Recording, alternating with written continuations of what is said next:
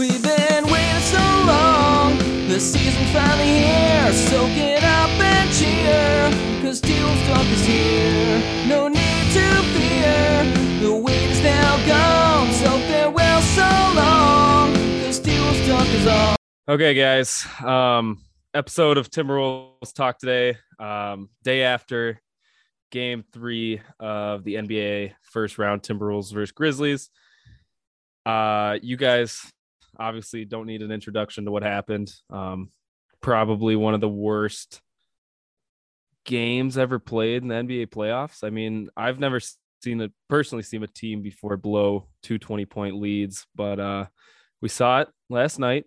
We're gonna go over what went wrong, what we think we can do better for next game, and kind of try to instill some hope, because obviously it's a pretty gloomy day today. I mean, it's raining in the Midwest all over. No one's happy, but we'll provide some hope for Game 4. Yeah, for sure. I mean, there's a lot of different ways to look at this, but obviously, if you watched the game last night, you didn't go to bed happy. You didn't walk away from that game with a smile on your face.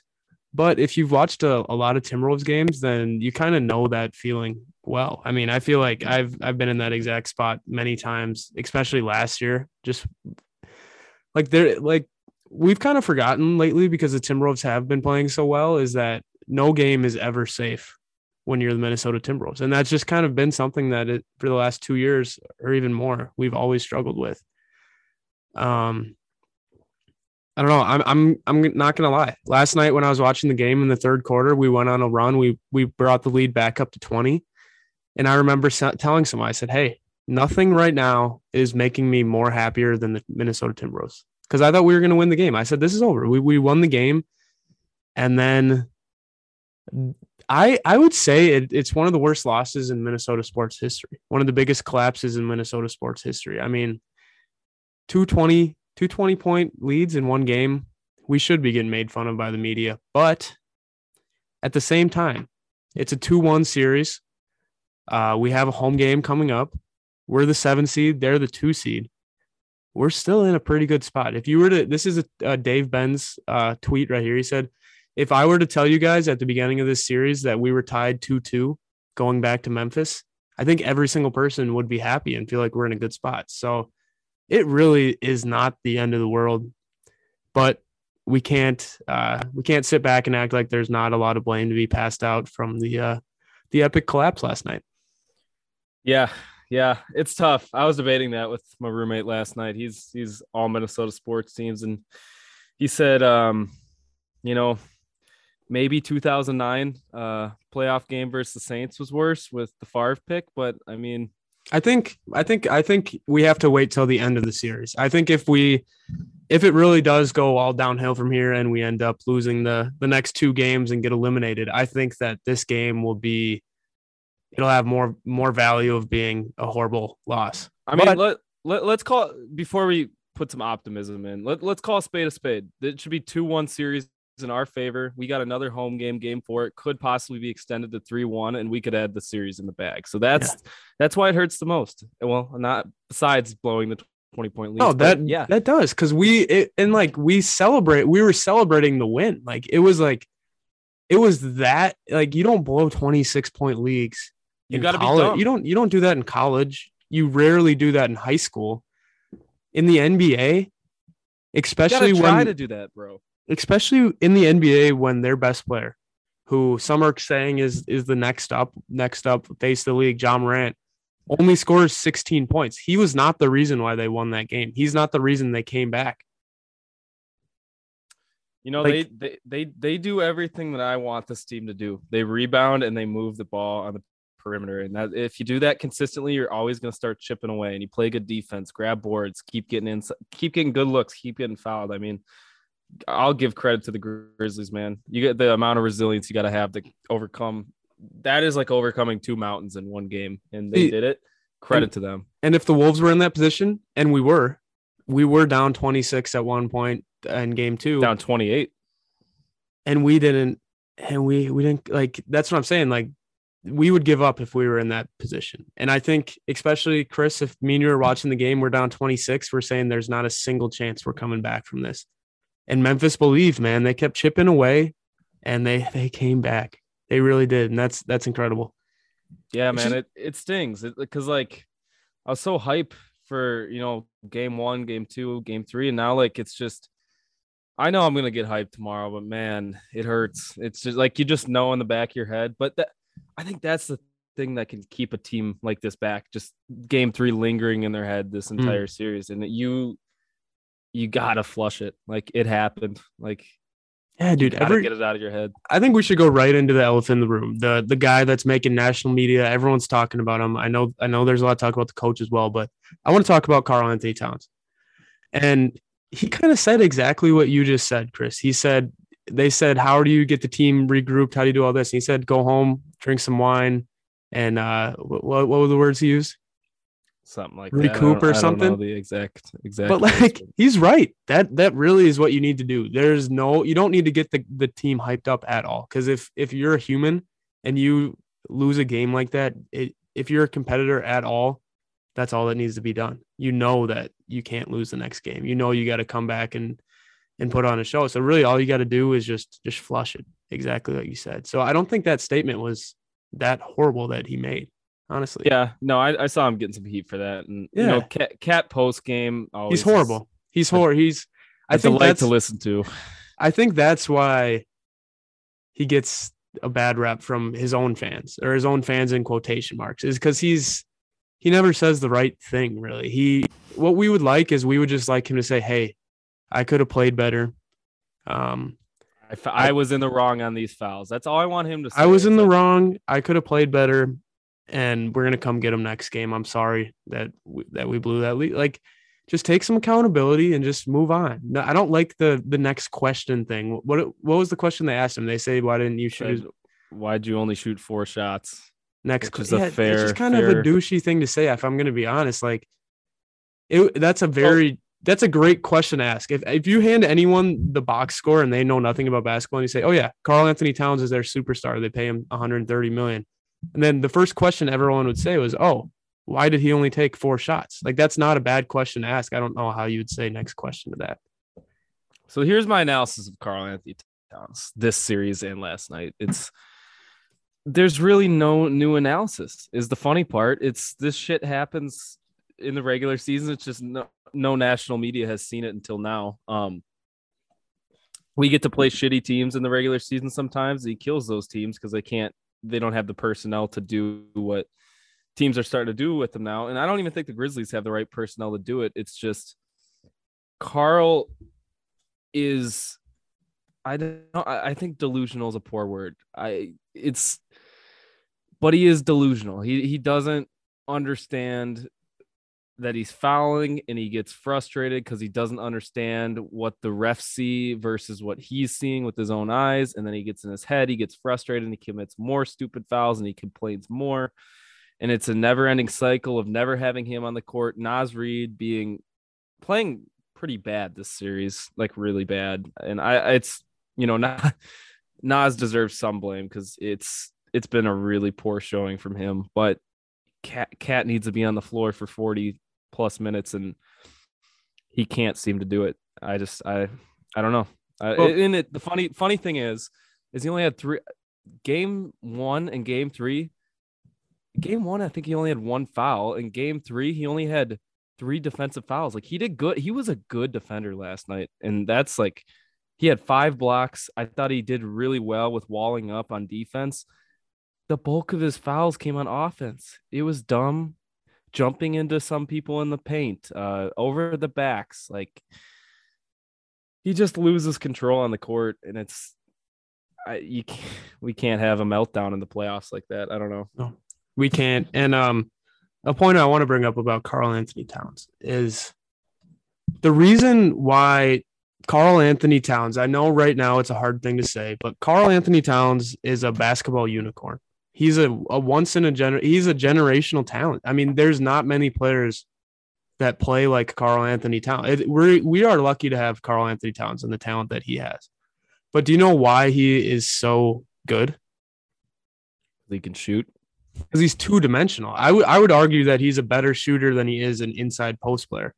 So when you have Karl-Anthony Towns And he's a two-dimensional player. That is what makes him a good basketball player. But when he completely takes that dimension of his game out, that he is so good, he is arguably the best in the league. He won the 3-point contest. And when he only shoots 1-3 and he has to rely on his post game, which is weak, he's not a great post player, then he's only giving half of his, and that just it takes away from everything. Because when he's a threat to shoot the 3, then they have to respect that, and that's how he gets to the basket. That's what makes him effective. So when he's not shooting the 3, I mean, he's not that great of a player, if I'm going to be honest with you. Yeah, no, to add on to that, I think he is a good low block player. It's just the way teams are starting to see is he can't pass out of the low block. Like he has a very good hook shot. I think he's got some, drop step moves that are pretty good at times. It's just he's really his strengths are driving on centers at the top of the key. He's faster than every single center in the league. Embiid could not guard him. And you'd say Embiid's a top big defender. Embiid couldn't keep up with him. He drops 30 bombs on Embiid all the time. Cat took 4 shots last game, 4 shots. And that was the lowest shot total of his career. Wow. And he's in his 7th year in a crucial home playoff game to try to break the series tie. And he chooses to take 4 shots because he can't keep himself on the court. And it's just back at I think Cat had the opportunity to shoot about 8 threes last game. And I would have every single one of them. And the thing is, when they're going to play him little like that, dude, he can shoot over anybody. Anyone. He can even shoot over Kyle Anderson. And he would have, you saw it. So there was when it was like tie ball game where we were down by 3, I think. When he got the travel? He was at the top. Well, no, I'm not talking about that. But when he was at the top of the key, he finally shot a shot and he cashed it. I'm like, dude, do that more. You can do that more. Yeah, dude. It makes no sense, man. There's something wrong with him in the head. I don't know what it is. Dude, if I looked at this box score and I saw Karl Anthony Towns, if I saw 8 points, 0 for 15 from threes, and then the rest of the same stats, I would be so much less upset about it. If he shot 15 threes and missed them all, I think I would feel so much better about this loss. I would feel so much better about Karl Anthony Towns. I just don't understand how you can be the 3-point champion. I don't understand how people can say you're a better shooter than Dirk Nowitzki and not shoot a single 3 or shoot 1 3 and then try to shoot another one. He said he's a better shooter than Dirk. He said it. Yeah. And I get it, man. I do get it. There's a lot of mental stuff going on in basketball. And you know what is only going to make it worse? And you know what only is making it worse? Now that national media, everyone is climbing on this Cat sucks, all this. So I surely hope, Chris, I hope Karl Anthony Towns hasn't touched Twitter. I hope he hasn't turned on the TV unless that motivates him. But I hope he doesn't see that because he's a great player, man. I think Bill Simmons said it the best. He said he doesn't think he's ever seen such a disappointing great player in his life. That's wild. Like everyone knows Cat is so supremely talented. It's just he disappoints in the biggest moments, and it hurts. Like it hurts. It hurts, Chris. But the thing that has been sitting with me the most is because last night after the game, I went out to the bars and I was talking. It was the only thing I could think to do after a game like that is just went out to the bars, talked to a lot of Wolves fans, and everyone was upset. And the thing I heard the most was Cat needs to go. I'm done with Cat. Let's get a new guy. And I think if that's what you think, I think that's a fair thing. That's a fair thing to say. But I really think that you can't judge Cat till after this series. Because I was just about to say that. Because right. If we're like, I think it was Bill Simmons. He said, or no, maybe it was JJ Redick was talking about the ceiling of the Timberwolves, and he said if the Timberwolves win the series, it's going to be because of Anthony Edwards. But I disagree with that. I think if the Wolves come back and win this series, it's going to be in a large part because of Karl Anthony Towns and how he responds to this. So I really don't think saying that we're done with Karl Anthony Towns. I don't believe in Karl Anthony Towns long term is a valid thing to say yet until this series is over. Because like we just said, it's a 1-2 series. We have one more game at the Target Center. We haven't lost 3 games in a row since January 2nd, I think I saw. January, yep. So like there's a very good chance we leave Minnesota on Saturday with a 2-2 series.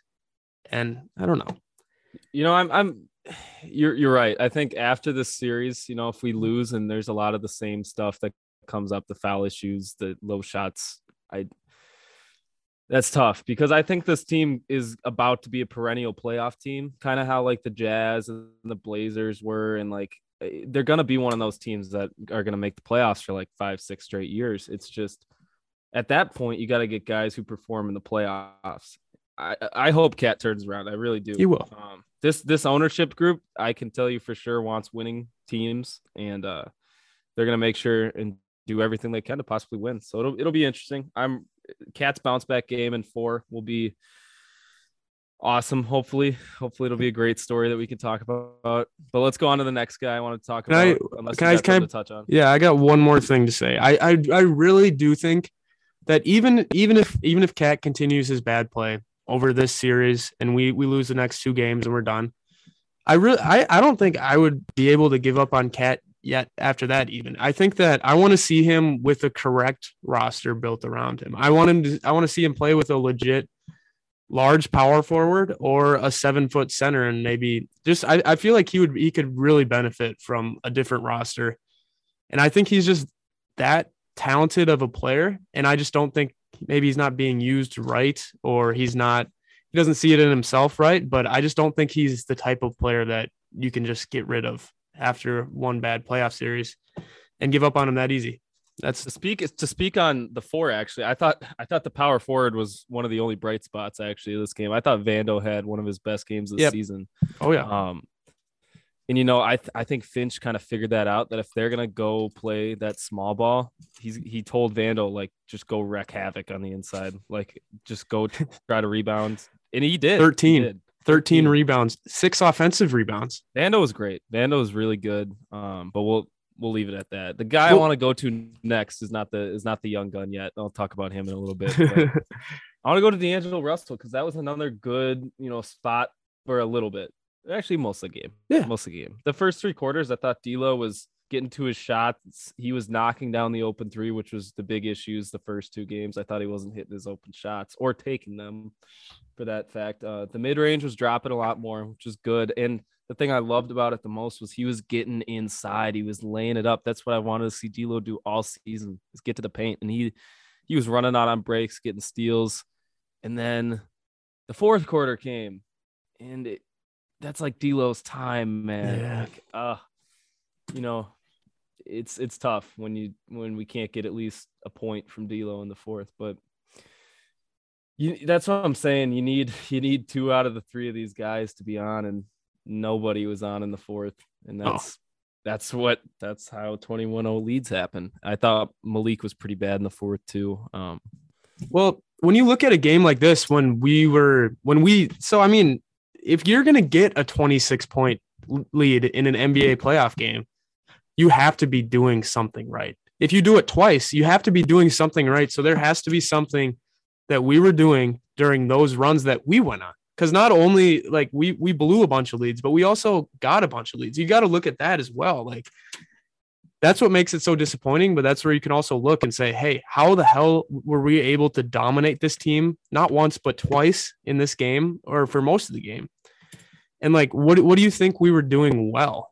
There was 2 things we were doing really well. And it's kind of 2 things we talked about. We were able to blitz Ja and get a lot of turnovers up top at the perimeter, which we've been doing all season.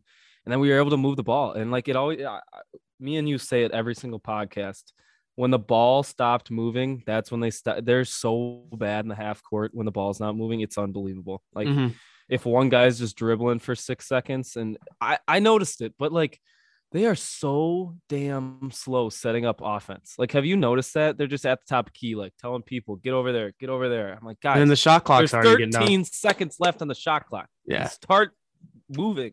And that's what happens. They get stagnant, and then runs happen like that. But when they're aggressive, they're feeding off the crowd, and you can't rely just on the crowd, but use it to your advantage. Yeah, they're blitzing Ja, and he's turning the ball over, and they're keeping him out of the paint. And that's the thing that happened in the, Josh started getting in the paint in the fourth, and that's what killed him.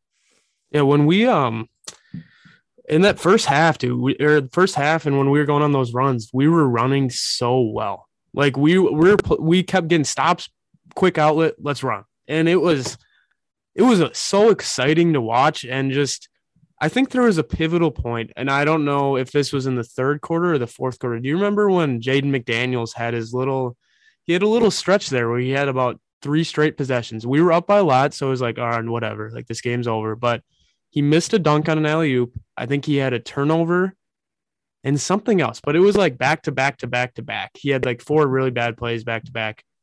And then like at that point, like that's kind of when we lost the lead. Yeah, it's Jaden kind of showed us a little inexperience in the last 2 games, but like he goes out there and provides an asset, which is defense, and I think that's really important, especially with the Grizzlies, who are a really good half court offense. And I think the thing is our identity isn't half court offense. Like we love to play in transition, and even if it's not technically transition offense, it's, hey, we're gonna run down, sprint, do 1 pick, and we're getting to the hoop. Because when they get to sit in their defensive set, we are so bad. And this has been from the beginning of the year. Remember when we were like one of the worst offenses in half court?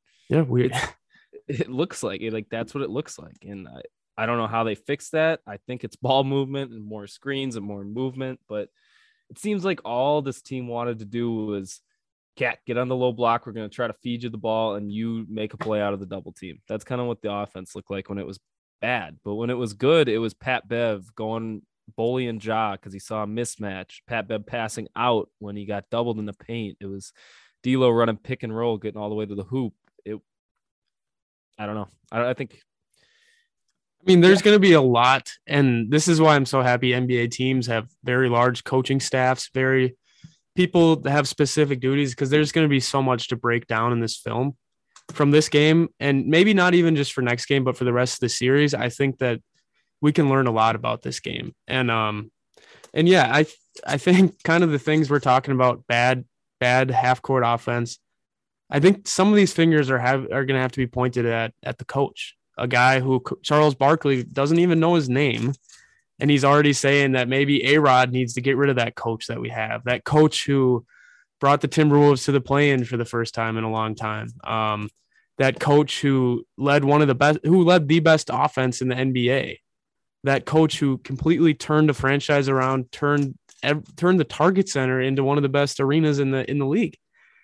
But he is to blame for some of this. He does not get to escape our blame for sure. So what are your thoughts on that 21-0 run without a timeout? And I'll say it again because a lot of people will not be able to believe that, but a 21-0 run in the NBA with no timeouts. I think even just a 21-0 run before you add in the no timeouts part, that's almost unbelievable. But no timeouts, 21-0 run. What do you think about that? Yeah, that was kind of the big headline too with the TNT crew. I think everyone saw. Yeah, so obviously I'm in that position. I'm probably taking a timeout at like the 10-0 mark, even probably 7-0 mark. 7-0.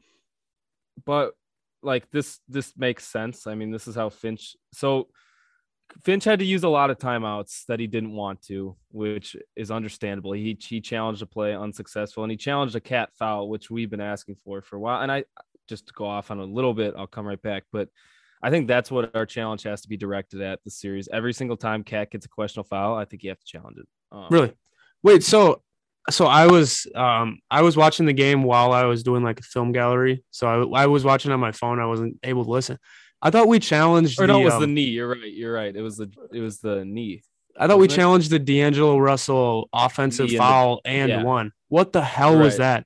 I wasn't able to listen, but what the hell? How the hell was that an offensive foul on D'Angelo Russell? They showed the replay. I don't understand anything. Well, what were they saying? What was the reasoning? They say he kicked him or he kneed him in the groin, but like the groin. So if that's the logic, what if I accidentally went up for a layup and I accidentally touched you in the stomach? Like, is that an offensive foul? Because the groin and the stomach shouldn't be different parts of the body. Because you can't direct he's going up in normal layup form. There was no egregious knee. So I don't know how it was an offensive foul. That was like, I guess I get how they could maybe do a no call on that, but that's an and one. He got fouled and he made an amazing shot. I just don't. That's a horrible We'll call. go back. Well, that was just a little tangent, but yeah, I mean, he had to use more. He had to use a timeout for the Ant knee too, which was unfortunate because I think Ant probably could have played through it for at least till a dead ball. And like we understand that Finch always wants to use it or lose it timeout at the 4-minute mark to regather the guys before clutch time. I understand his decision, but I think this team is a little too immature to not use a timeout there. But you also got to try to trust NBA players to not let a 21-0 run happen at the same time. So there's arguments on both sides. I think more so I'd rather him use the timeout than not on the run. Yeah, and I also think the thing with Chris Finch is he's not a guy who was a college coach that graduated his way up to the NBA. He didn't coach high school, college, and then the NBA. Or I don't think so. Did he? He coached in England for a while. Okay, but he does. I don't know. And especially he hasn't coached many playoff games. The game managing in the NBA, that's a hard thing. You got a lot of things to worry about when you're the head coach. I think it's something that he's only going to get better at too. He's only going to get better at knowing when to call a timeout on a run. Like that's stuff that takes time. It takes reps. It takes situations like this where you learn. Takes trust in your guys too. Takes trust in your guys. I think that, I don't think he's ever going to make that mistake again. I think that now I think they've probably all talked about it. Like, hey, maybe 7-0 run from now on, we're going to call this. But yeah, I don't think it's the end of the world. I don't agree with Charles Barkley saying we need a new coach or any of that. I firmly believe in Chris Finch. I think that I think with this game, you saw a young team. You saw the young team that we are. You see guys that we say, oh, our vets on our team, D'Angelo Russell, who's 26 years old. You see, That's how young we are. We are one of the youngest. Are we the youngest team in the NBA? One of them. We're one of the youngest teams in the NBA. Chris Finch, second year head coach. It's just that inexperience showed. You know what else inexperience showed, I think, too, is D'Lo apparently was like a statue on the bench. Like he was like telling like every time there's a side convo, he'd shut it up immediately. He was said, don't get too high. And then apparently Cat on the sideline was laughing and stuff. And I think D'Lo said that he was pretty mad about the side convos happening and acting like they were owed this game. And I think D'Lo's kind of the adamant professional of the group. And I don't think the Wolves bench will make that mistake again. I think everyone's got to be locked. Well, they know they have to be locked in now because if you're not locked in, that's what happens. Yeah, I think we should segue right into optimism. I know we've been talking a lot about all the bad, but like we said earlier, there's a lot to be optimistic about. And I also think that this Wolves team, when do we perform best, Chris? Under the pressure, man. When we have to. We play best when we have to, or at least what we've seen so far is any game the Wolves have to win, they will win. And so I guess our strategy was, you know what, make ourselves get into a situation where we have to win a game. Because last game, it wasn't a must-win game yet, but now this next game, game 4 at home, is must win. So we've put ourselves in the situation where we have to win. And I think that a player like Anthony Edwards, I think he will step up. I don't know as much about Karl-Anthony Towns, but I know Anthony Edwards. I know his personality. I know the type of competitor he is. I think he will step up tomorrow night. I really do. This game defines the series. If we lose tomorrow, then we're going to lose the series. If we win tomorrow, we got a shot at winning it. So, I mean, you can't go down 3-1 against the Grizzlies. And I think we should touch on Ant, I guess, a little bit. I think it's tough because, you know, he got a dead leg or a dead knee. I don't know, whatever. Like, I think he just gets timid when he thinks he's hurt. Cause his 3-ball was going down actually okay last night before the injury. I mean, he hit some big threes, actually, I should say pretty big threes, but he only resorted to that after he hurt his knee or whatever it was. Mm-hmm. He didn't drive, and that, like we saw in the first game, what's the best Anthony Edwards? It's the one that gets to the rim, and then you're scared of him, and then he can work the perimeter. It's two-dimensional, kind of the same thing as Cat. Yeah, Cat's the opposite, though. We need Ant to get into the paint. There's no other way to put it. I think that's I think he knows that, and I think he'll do it next game. I don't see him. He's a young cat, Chris. He's a young kid. If you guys don't know, me and Chris, we do look like babyface killers, but Anthony Edwards is younger than both of us. Like he is a really young guy. He's still figuring it out. I think I just if Anthony Edwards is the player that I think he is, that I believe he is, there's just no way he doesn't play good on Saturday. I just think that he's that type of player where he will show up. Better, man. We need him. We need him bad. I mean, and another point of optimism I want to talk about is if you look at a game like last night, it wasn't the Memphis Grizzlies. I don't know what the hell's up with my audio. Yeah, I think what you're saying, the Timberwolves beat themselves last night. It wasn't the big bad Memphis Grizzlies that came in and beat us. It was the big bad Minnesota Timberwolves that beat ourselves. So if you're trying to look for optimism, is game 1 we dominated. Game 2 we kind of beat ourselves, but they had a pretty good game. Game 3 we beat ourselves. Like it's not like we've gotten really killed by the Grizzlies. So I don't know. I really am. Season series at 2-2. Hopefully we even up the playoff series 2-2. Yeah. I'm excited. I'm going to be honest. Like, for me and you, man, this game has a lot more significance than I think people understand. And that's what I think made last night hurt, because I remember sitting there, like when we were up by 26, I was like, hell yeah, I'm finally going to a playoff game. Me and Chris got tickets to game 6, lower level. I'm like, because all we needed was one more win. I'm like, there we go. Next Friday, I'm going to the Target Center. I can't wait. And then when that game gets lost, now we're looking at a spot where if we lose 2 more, we're done. We don't even get to come back, and we don't even get to go to the game. So I think I'm going to predict them to win the game. And I haven't picked them once this series. I think I picked against them all 3 games, I'm pretty sure. But I am legitimately picking the Timberwolves to win a tough fought game against the Grizzlies. I really am. I'm going to pick them game 4. And you know what? I really hope that Karl Anthony Towns, I don't know if 50 is what I want, but I want him to score damn threes. I want Karl to do. And okay, this is another thing, I guess. Just to get back, because I've been thinking a lot about this. I've been thinking a lot about what I was going to say on this podcast, but if you're Coach Finch and you're looking at this game, I think the first 5 possessions maybe have some scripted play calls. I know they don't really do that in the NBA often, but almost like in the NFL, coming out of halftime at the NFL, yeah, sure. Or even in the NFL, in the first couple possessions, they usually have them scripted. Yeah, and the funny thing is the worst game we played, in my opinion, game 2. I think we played worse in game 2 actually than we played in game 3. They had Cat coming off pin down screens. They had him running around the perimeter, and guys weren't able to keep up with them. I think they got to do that again. I think they got to run some pin down screens, get them to the perimeter, shot fake, shoot the shot, or try to go to the rack.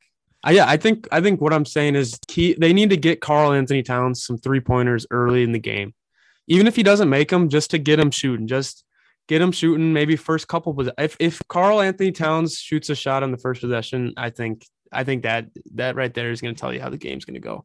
Because I firmly believe that the coaching staff, that's what they're looking at. They got to say, hey, when Karl Anthony Towns is making threes and driving to the hoop, our whole team, everyone plays better when Karl's on. So we got to do every single thing we can to get Karl a 3 to start the game. It's unreal to me that he took 4 shots the more we talk about it. But it's not though, because he's done that shit before. I remember being on this podcast and coming on and being like, why the hell did Karl Anthony Towns shoot 5 shots tonight? He does this sometimes. I don't know why. It's just I don't think about 4 shots though. If I was Malik shoots what, 10 at least? Well, dude, what's his face? What's his name? Or Jalen Noel, when he gets in the game, he shoots 10 shots.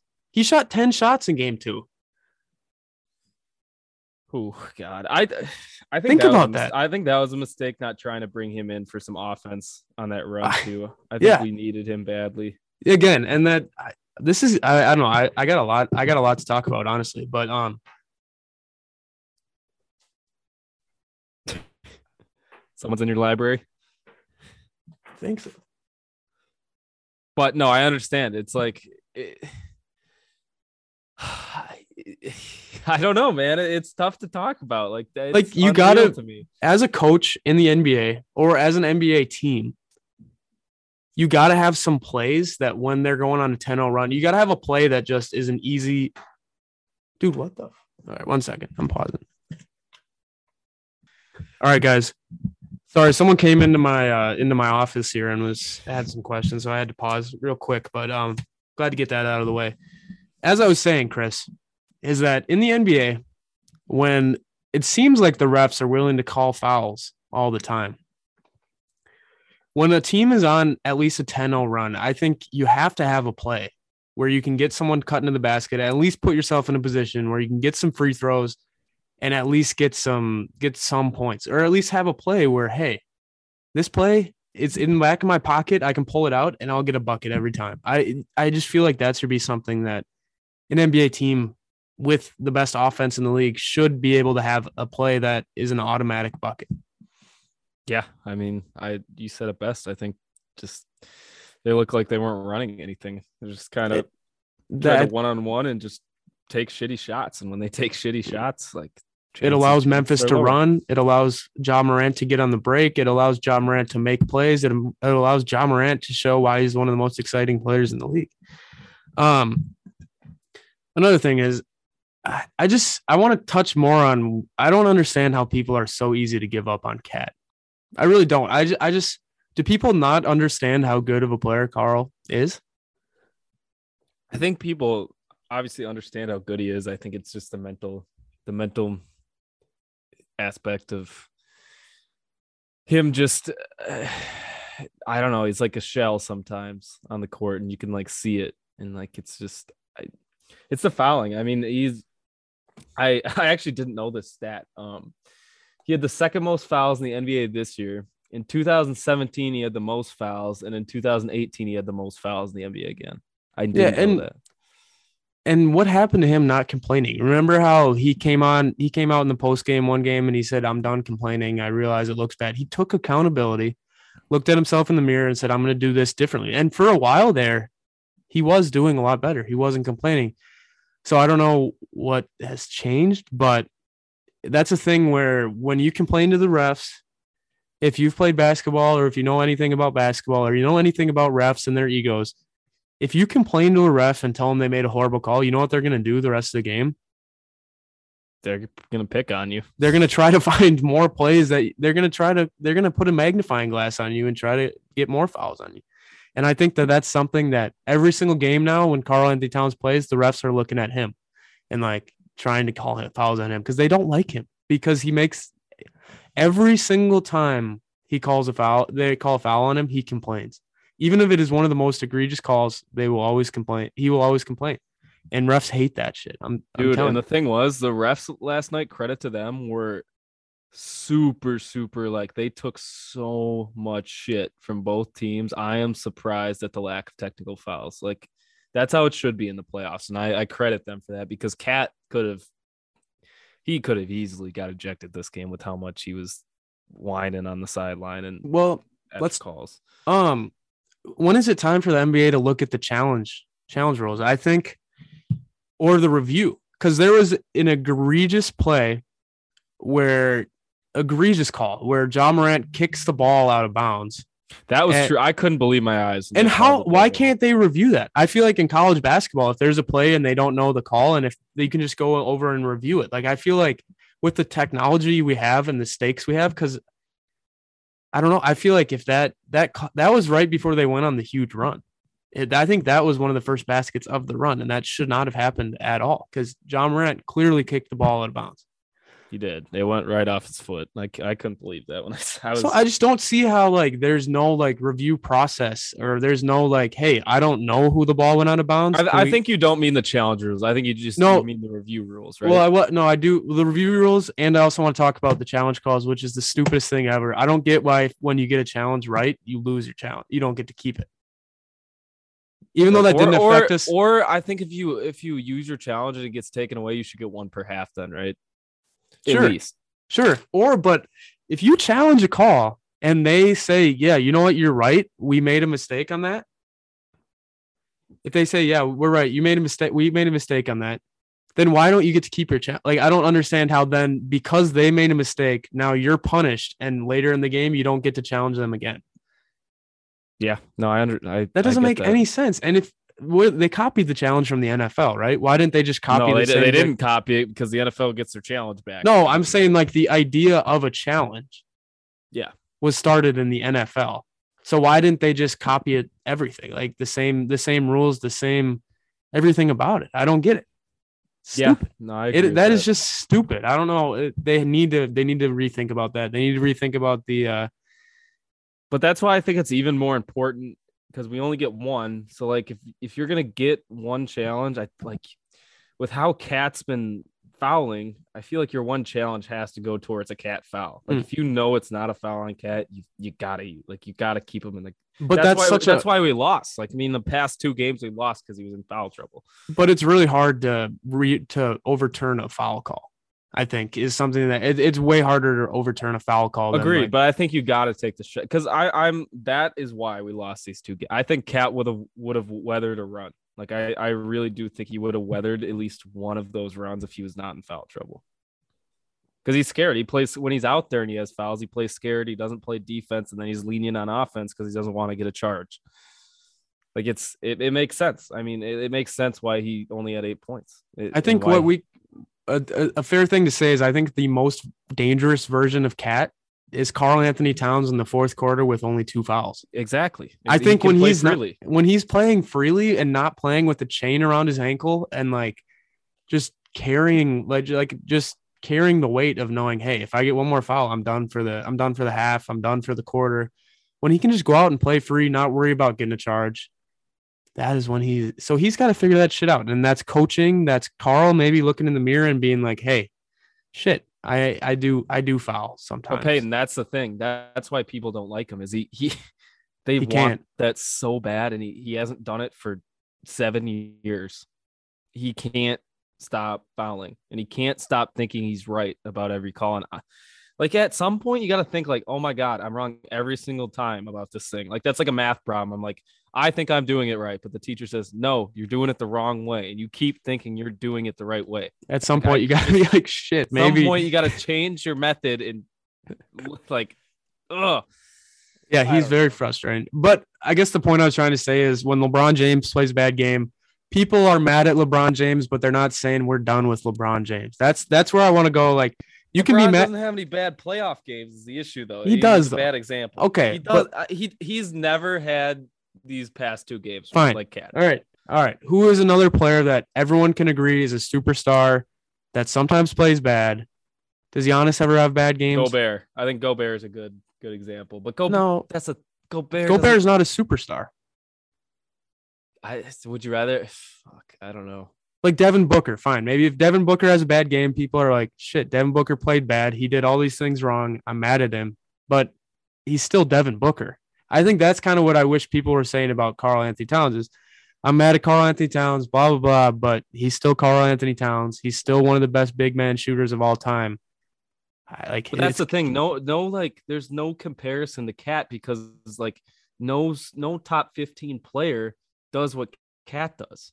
It's can you name it like KD? Okay, KD had one bad game his last game. So did Kyrie. But you know it like you trust KD to come back next game and give you buckets. You don't trust Karl to do that. He's never done it. He's never had a big playoff season. I think okay. This is I'm learning. I'm trying to figure out. But yeah, Karl has never proved it. Exactly. He's never proven he can come back from that. Like he just did it twice in a row. Right. So he's got to prove it first. He's got to prove us wrong.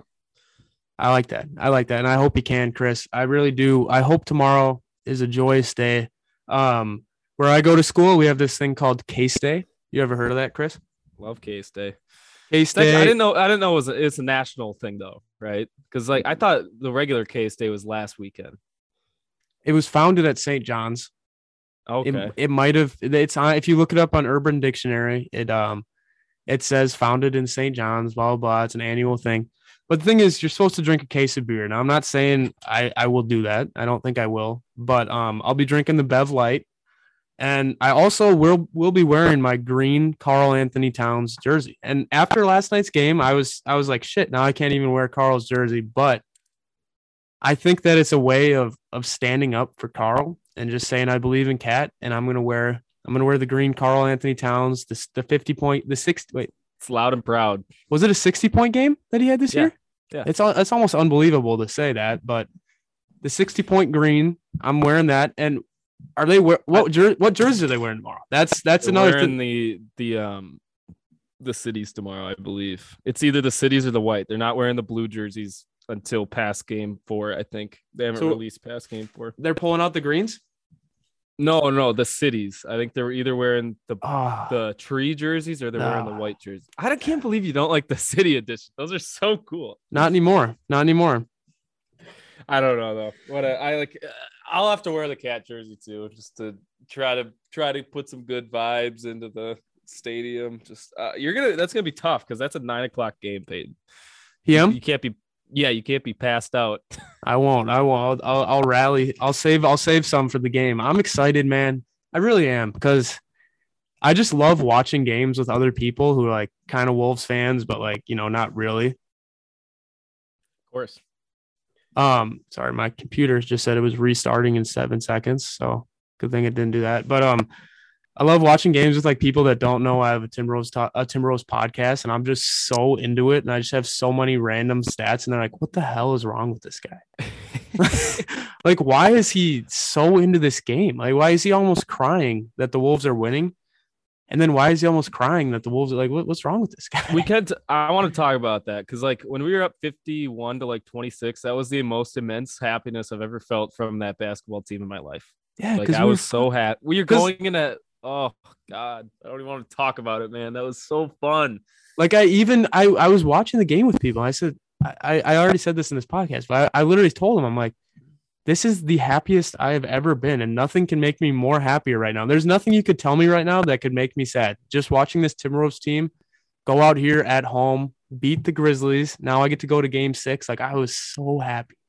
And then just to have all that crumble down.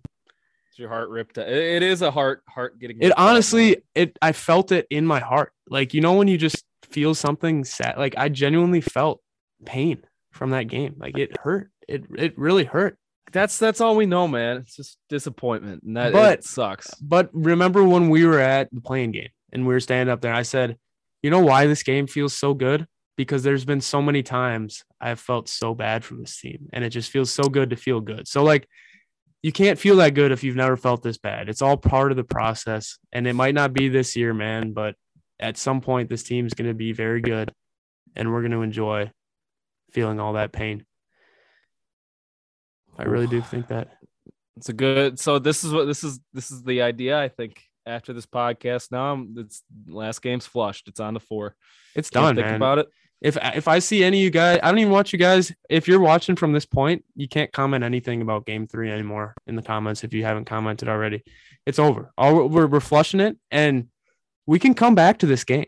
If we end up losing this series and we want to talk about what went wrong, we can come back talk about this game. But for now, you can't talk about it. Let's move right on. Chris, have a great night, man. Hopefully the library tonight. Yeah, get rested up. I'll get rested up. Huge game tomorrow. Everyone else, thank you for watching. Make sure to subscribe. Make sure to like this video. Have yourself a good night.